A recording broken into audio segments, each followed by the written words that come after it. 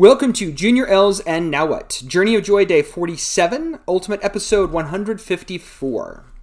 Using your own experiences and examples of others to learn and grow is a key ingredient in successfully overcoming ourselves. Now, when I say this, there's obviously a lot of discussion that occurs about what should or shouldn't we share.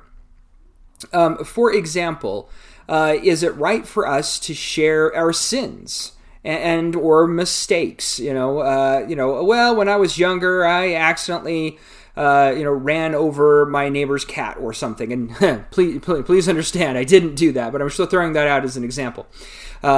Is that something that you need to share with everyone under the sun? I would argue that what you share, how you share it, who you share it with, and when you share it is really something that should be for you to decide. I don't think that this is a traditional black and white rule. In the Book of Mormon, one of the prophets in there, Alma the Younger, went out and professed everything that he had done wrong, or at least a lot of it, to the people after, he'd had his vision of the angel and had slept for 3 days and had been through that anguish. Now, that was part of his repentance process. I don't know that he had to go out and necessarily do that for the sake of doing it, but it was part of his atoning for his own sins, was doing that. And then later, when he met with his 3 sons, if you note that he didn't share all of the gory details with each of them. He only shared really all of the details with one, along with other things that he had learned. Whereas on the same token, we look at the first Nephi in the Book of Mormon, and he was very different. He obviously was an imperfect being. He seemed to struggle with his faith, at least prior to the journey. We know that changed rather rapidly. But it does say that he had to kind of come to terms with it when his father had his first vision, and Nephi had to pray about that. But he obviously still struggled. He struggled with what appears to be depression at some point, something we learn about in the beginning of the second Nephi book. And as you read through that and understand that, it doesn't sound like this is something that he necessarily shared with everybody. And obviously he didn't go into all the details. So I think it comes down to the individual. On the same token, I think it's important for us to recognize that history will continue to repeat itself if we don't learn from that. And the only way we learn from that is from the stories. And the stories are not always going to be good and rosy, and they're certainly not always going to be bad. So how we share that, who we share it with, is very important. Part of the reason I have this podcast is, to some extent, it acts as a journal and gives me an opportunity to share things with a certain degree of anonymity. Now, having said that, obviously, I have told people I'm doing this, and when they listen, they know it's me. So I have to be careful about what stories I share, especially about family, so that I'm making sure I take their considerations to heart before I share them. So some stories will be semi-fictionalized to protect the innocent, as it were. And obviously, I am not going to share every element of my own life, but I am largely an open book because I want everyone else to learn from what I have learned, whether it's through study or whether it's through mistakes that I have made. One of my most recent moments that I'm going to share with you is a handful of months ago, back in, well, really longer than a few months ago, this past summer. I had a prompting that I needed to start seriously considering finding another job.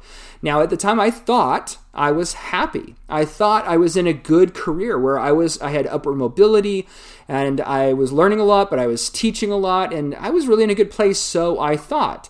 Now, if you listen to my previous podcast, you'll realize that I actually wasn't in that great of a place. I was largely fooling myself. I think some others could probably see that and probably even tried to tell me, and I didn't even realize that they were. So this prompting was certainly well-founded because my job was certainly a large part of why my psyche was deteriorating. And that prompting came again a handful of months later. So when it came the first time, I took it seriously enough to consider it, but I didn't really act on it. And then when it came again later, both my wife and I had a very similar prompting that I needed to seriously start looking.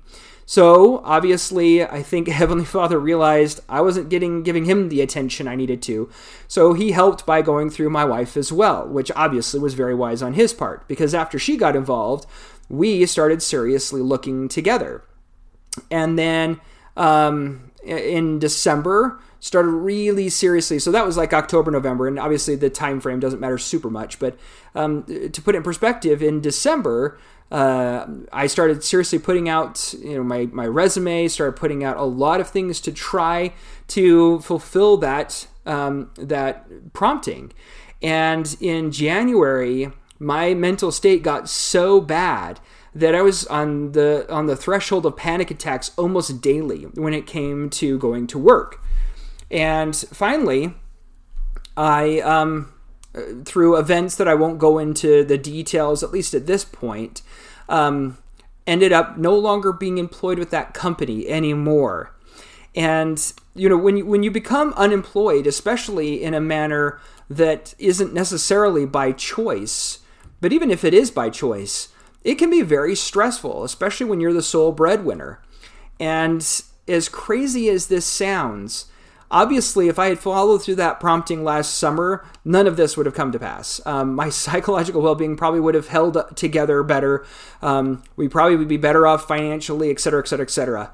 And I didn't listen. And that was a mistake on my part. I should have followed that prompting right away. And so, obviously, we're in the predicament we're in now. So, good news is I did find another job, and I started that job yesterday. So that's been a massive blessing. But as strange as this sounds, the biggest blessing of all was actually being unemployed for a little while. It allowed me to spend time healing, for lack of a better word. And I didn't even know most of the last 12 months that I needed that time. So I'm sharing this story as an example of when you get those opportunities to do something that at the time may not make sense. Sometimes it's because obviously we can't see into the future and know what the future holds and what we should be prepared for. And sometimes things are going on in our lives. Sometimes those things are things where if we really looked at ourselves in the mirror, we would see.